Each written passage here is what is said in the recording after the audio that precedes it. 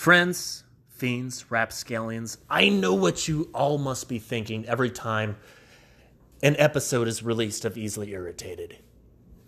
I'm sure you're all thinking, God, Mike is my favorite comedian. I love his stand-up, I love his podcast, I love Mike McCowan. I just wish I could have a podcast myself. I wish that people would want to listen to me talk.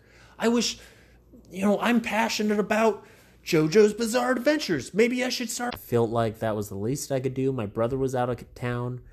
I honestly didn't think sport would be this much of a pain in the ass. And he destroyed my curtains. I had to buy new curtains. Blackout curtains, because now the sun stares at me.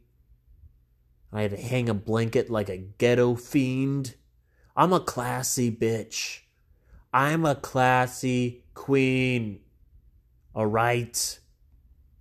I demand fanciness and luxury.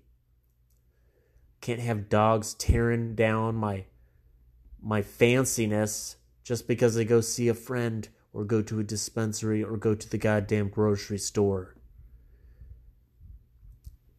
I don't like dogs asking me to go outside every 5 minutes. Cassie wants to go outside now, but she's fine.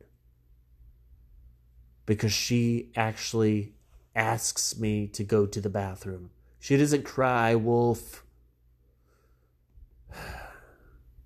Sport looks like a dingo. He's an Australian red cattle dog. The little curly tail curls around and around just like a pig.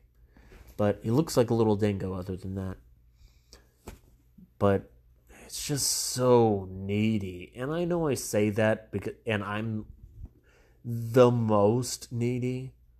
I'm also low maintenance. But I'm also super needy. No, I'm just really needy. I come in bouts of neediness. But I also hate needy animals. And I hate needy people. You can't need me all the time. You could want to be around me. Cassie's an exception. I need her too. All right? It's a two-way streak. We're imprinted on each other, or she's imprinted on me. But I'm definitely